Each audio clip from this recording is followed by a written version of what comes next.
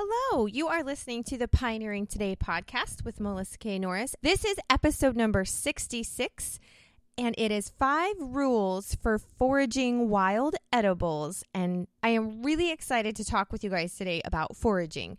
So foraging is an art that our ancestors knew of and practiced. And it's an art that we need to learn today because it could very well save our lives. Not only that, it's really fun. We view it as a family learning activity. We go foraging as a family. In fact, it's one of our favorite things to do together, and that's including my kids' vote as well. So they really enjoy it, and we enjoy it. It's a great way to build up family bonds and to teach them skills as well. So it's a learning exercise. And then the third thing that I really love about foraging for wild edibles is the free food.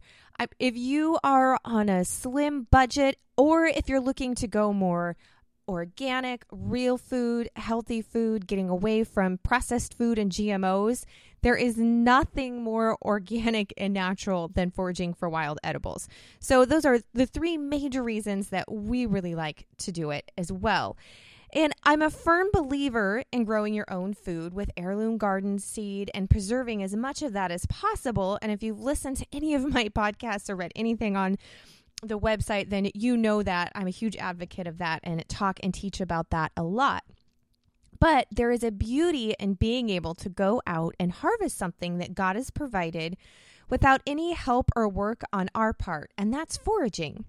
So from a preparedness standpoint, if you have to leave your home or your home is destroyed from a fire, there was obviously this year in the Pacific Northwest, much of the West, there was a lot of fires going on, wildland fires burning, and lots of people had to evacuate. Unfortunately, some of the homes were lost. So it could be from a fire or another natural disaster. And most of us have our setup at home. If you're modern homesteading or into any kind of preparedness or just self-sufficiency, then your home is pretty well set up. You've got home food storage. We've talked a lot about that.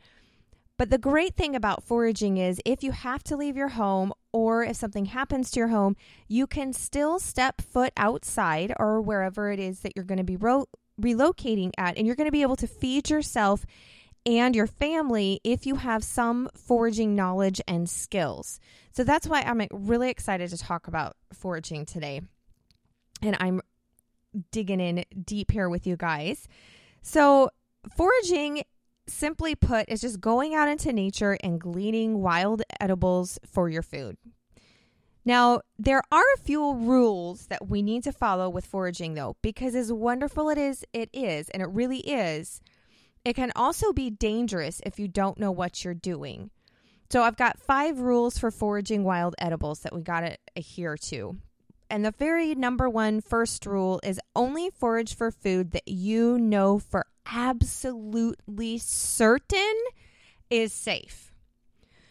Foraging is not the place to be a rebel or to take risks. Kind of like canning. Foraging and canning go hand in hand. These are the 2 places. Now, I'm all about bending the rules and that kind of a thing, but these are 2 areas that we do not do that in.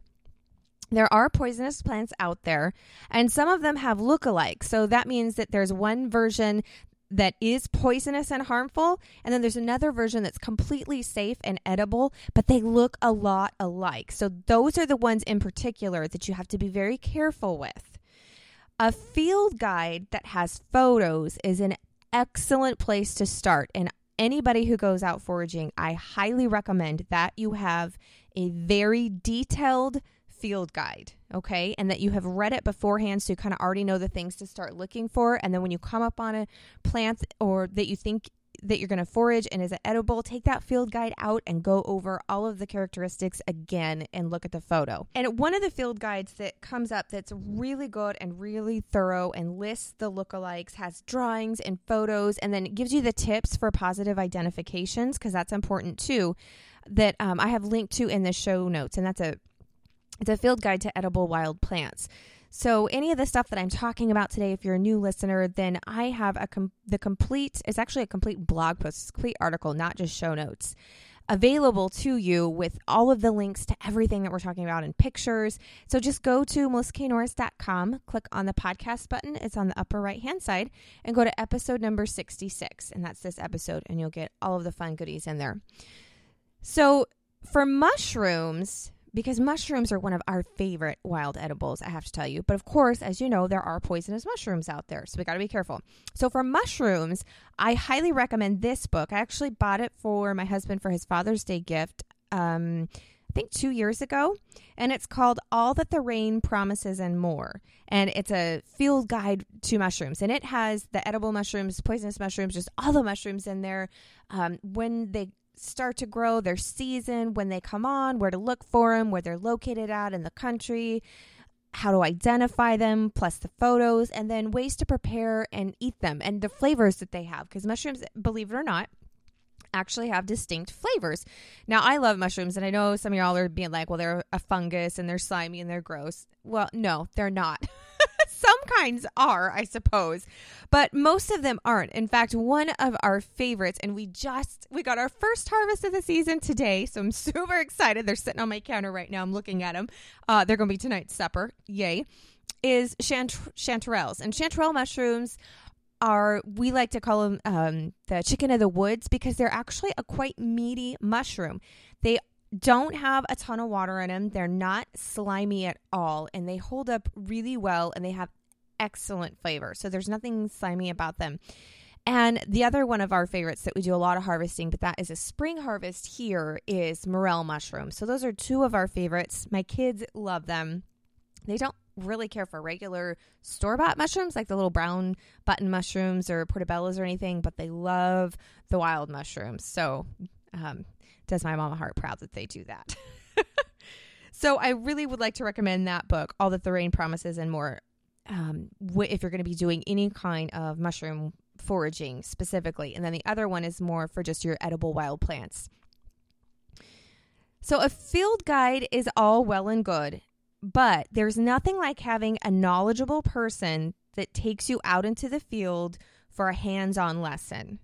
So I'm fortunate enough in my family that we have been foraging mushrooms for generations where we live.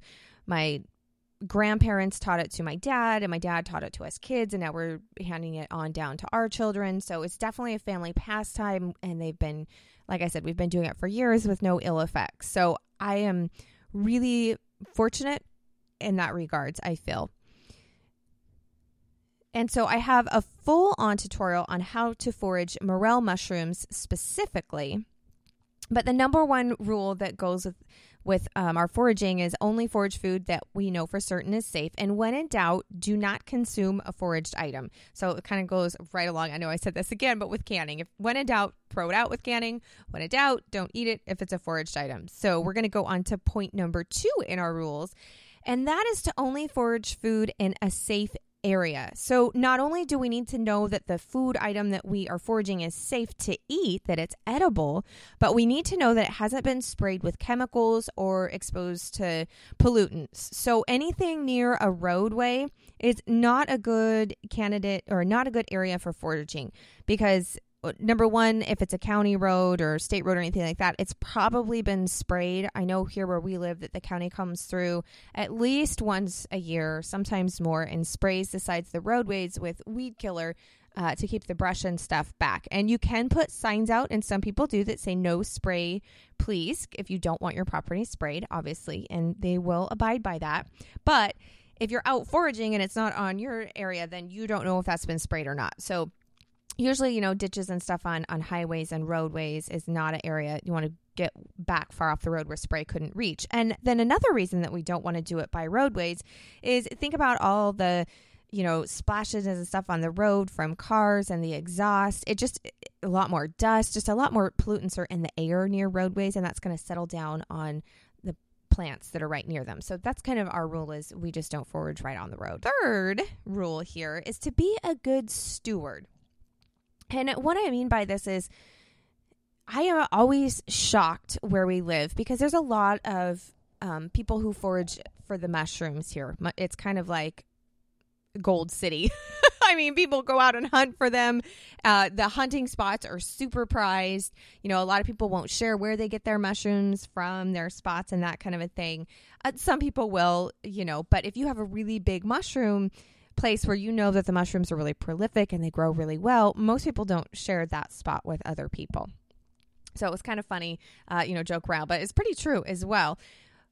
And out where we live really rurally, so we live out in the country, and there's lots of fields and forests to go and logging roads and stuff. But I'm always shocked. My father owns property along one of the highways here, and he has signs posted that, you know, it's a gated road, and he has signs posted that say, you know, no trespassing, even though you don't have to have signs posted if it's private property. No trespassing is just the general rule in the law, but people post it obviously to remind folks. And I am always shocked that he has all of these signs up and obviously a locked gate at how many people will just park and go out and walk through and go onto his property to forage. And he forages it himself. You know, our family has depended on that area and done the foraging. And he's had people come out and be standing or parked right by the signs that say no trespassing and say they didn't see them. We've had them tear the signs down. And then it's not that you just want to be stingy and that you don't want to share the items that you have there for forage. But if somebody's on your property and they get hurt, then most of the times, especially in today's society, then you're liable for them. They got hurt, even though they're on your property without permission. So unless you've asked for permission from the landowner, don't go on private property to forage. So be a good steward, get permission first. And if you're granted permission, then make sure you leave the property as you found it. So for example, we have on our acreage, we have it sectioned off our field, our pasture, into 3 different sections of pasture for our cattle. And we rotate the cows from each section of pasture throughout the main growing season of our pasture, so that they're always moving onto fresh grass. And then it gives one piece of the pasture a break, or then we'll put the chickens and the pigs on there. But so we practice land rotation on our pasture. So some of the time, some of our gates are closed when we're keeping the cattle in certain areas. And then when they're in a different field, then the gates will be open so that they can have access to their water. So at any given time, you could walk on our property and some of the gates are open and they need to stay open. And then other times those gates are closed and they need to stay closed. So if you are on someone's property, if a gate is open when you get there, don't shut it unless they specifically asked you to shut it, because it's probably open for a reason. But then on the other hand, if that gate is closed, then make sure that if a gate's closed and you open it to go through it, make sure that you close and latch it back. And that's just being polite and, like I said, a good steward. So however you found the property that you've gotten permission to forage on, just make sure that you leave it that way. And obviously, if you have garbage or something with you, don't leave it. But I know you guys wouldn't do that, so I'm not even going to go into that part. So also, and this is really important in being a good steward too with any kind of harvesting and foraging practices, is you need to know enough about the plant that you're foraging that you don't wipe it out, so that you don't harvest everything so that there's not any means for it to come back the next year. Now, obviously, things like dandelions aren't going to be endangered from overforaging in a field or yard. Dandelions are really prolific with the way that they reseed. In fact, most people view them as an annoying weed. But then and this is the other really cool thing about foraging, is once you start to discover what is safe and what is edible, you will look at your yard and your landscape in a whole new light, because what you thought was like the bane of your existence as far as weeds go, when you find out that it's edible and the different things that you can do with it, you're going to be like, oh my goodness. And so these weeds no longer bother you, which is fantastic. So I didn't realize up until a few years back how beneficial dandelions could be. I didn't know that you could take the blossoms in the spring and you can dip them in batter and eat them. I didn't know that the leaves, when they're tender, you can just pick them and use them as a green. And you want to pick them when they're young so that they're not too bitter, because as they get old and they grow more, they get really bitter. And most people don't care for bitter things. So with the young part on the dandelions is best. And then you can even take the root. You can take the dandelion root. I mean, I think all aspects of the dandelion plant are edible. So you can take the root, which they have this extremely long tap root. And so, if you've ever tried to pull them up when you're weeding, they're kind of really hard to uproot because they have this really long, thick root that goes down, which is another reason it goes so far down and is so big that they're not affected as easily when you have, droughts and that kind of a thing. The dandelion just is like the Energizer Bunny, just keeps going and going and going. So it's a great plant, but you can take the root and harvest the root and roast it and do lots of things with the root. So the dandelion is actually a pretty cool plant from a foraging aspect.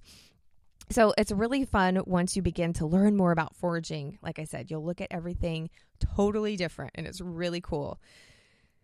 So dandelions aren't going to be endangered from overforaging, like I said. But if you're picking something like, say, a morel mushroom, and I've got a full article that goes into really in-depth detail on morel mushrooms, because morel mushrooms, well, they're a cool mushroom because they pretty much grow everywhere in the United States, parts of Canada. They're not really specific to just a certain region. So they're a cool foraging item as well. But if you forage morel mushrooms, or you'll learn, is that you always want to leave a part of the stem in the ground. And the reason that we do that is to produce spores for next year's crop, because morels aren't grown like on mushroom farms. They're only grown in the wild, and they grow by the spores. And so we have to make sure that we leave enough spores there when we're picking and harvesting so that they come back the next year. And then you'll also learn that you want to keep your morel mushrooms, in a breathable bag. So some people will use like a netted bag, fabric bag, paper bag, but not plastic. So that as you're walking and hunting, that the spores will fall out from the mushrooms that you've already harvested, and then you're seeding new spores, so new mushrooms, for following year's harvest. So you'll kind of learn as you really start to dig in deep with different things, just the different harvesting practices that you want to abide by. So that's generally all under rule number 3 for being a good steward, is just to kind of know how it grows, how it procreates, so that you make sure that you don't wipe anything out. Then our 4th rule on harvesting wild edibles, and that is how to prepare the wild edibles. So you really need to know the proper and safe way to prepare your foraged wild edible. For example, you should never eat wild mushrooms raw. Okay, these are not mushrooms that you can add raw to your salad like you can domesticated mushrooms from the stores, like the little button mushrooms. You should always thoroughly cook them to kill any bacteria that might be on them. In fact, I think there's some mushrooms that actually cooking them releases a form of toxin in them in the heat process, and then it releases it so it's no longer in there, that makes them safe to eat. So it's not always just bacteria. So you really want to get, like I said, a really good field guide that goes into detail, like the ones that I've linked to, not only on how to identify them and harvest them, but also on how to prepare them safely. So some plants too, the fruit is safe to eat, but not the leaves. And that's kind of like rhubarb. The rhubarb stalks are safe to eat, but the leaves are actually poisonous. And there's some plants too that's the case where the berries are safe to eat, but the leaves and the stems are not. So this is just where we really need to know on each individual item that we're harvesting the correct way to prepare it. Now, for preparing wild mushrooms, some of them are a little bit different. So the morel mushrooms need to be soaked overnight in salt water. And the reason that you do that is because the way the morel grows, it has little, now don't get grossed out on me, please. But it can get, not all of them, but they're growing on the ground of the forest floor. Okay. So they're outside. So they can get little bugs in them, and sometimes little worms, and just little creepy crawly things. So it could be a protein source. You could look at it that way. But most people, if you're like me, I don't really want to eat that part. I don't want to eat the bugs. So you soak them overnight in salt water, and that gets anything in them out. So most of the time you'll soak them in salt water, and then you go the next morning and you'll see some little bugs in the water, and you just drain them off. Totally fine.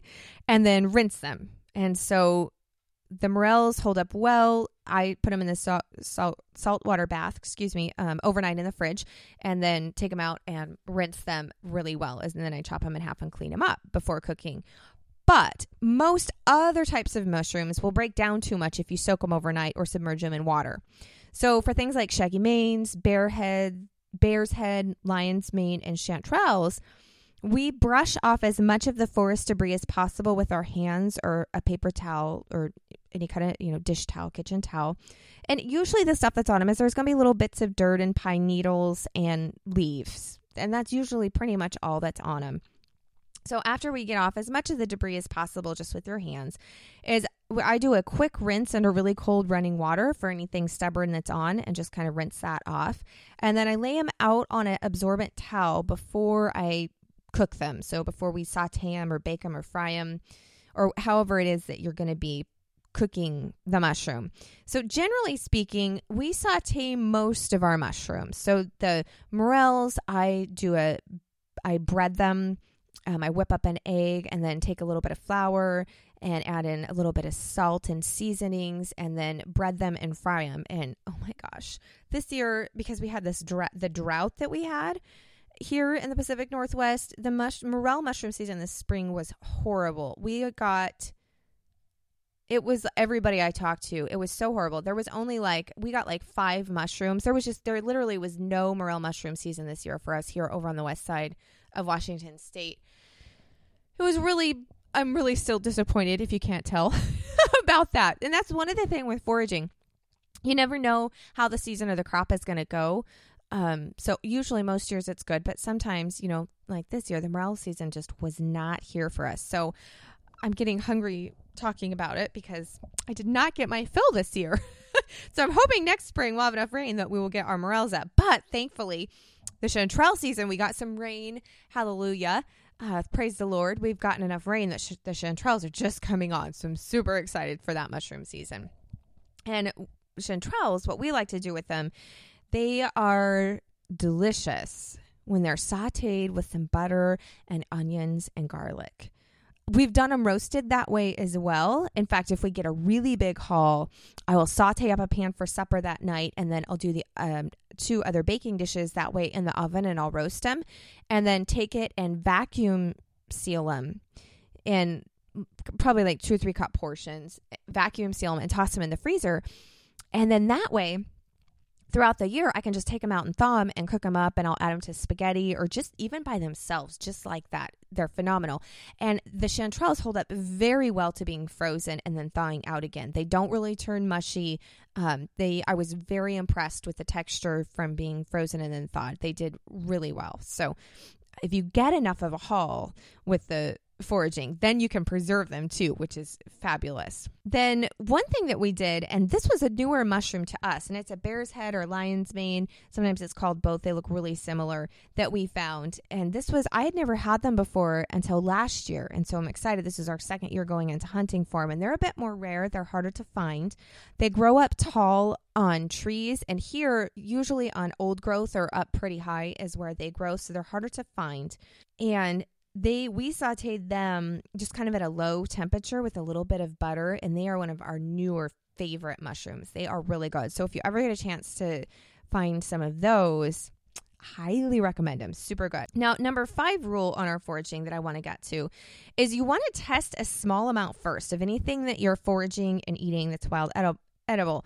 So don't eat a large amount or a full serving of a wild edible the first time out or the first time you've ever had it. So, and this is in regards to obviously any wild edible that we know is safe to eat and to consume. So what you want to do is you want to follow the instructions and prepare a small amount and then eat a few bites and then wait a couple hours or even till the next day to see if you have a reaction. So even though it might be perfectly safe wild edible to consume, you could have an allergic reaction to it. Anything that we eat or put in our body, we have the potential to have an allergic reaction to. So, for example, plantain is considered an excellent herbal remedy, and we will be getting into medicinal and herbal use on a future episode. This one is just more on things for wild edibles, and some of them have crossovers. So, no worries. We'll be talking more about that in the future. But so plantain is considered a really good herbal remedy. In fact, it's one I harvested. It's a wild edible that grows here like crazy. It's in my yard. And then I found out it had all these awesome medicinal properties. So I was super excited.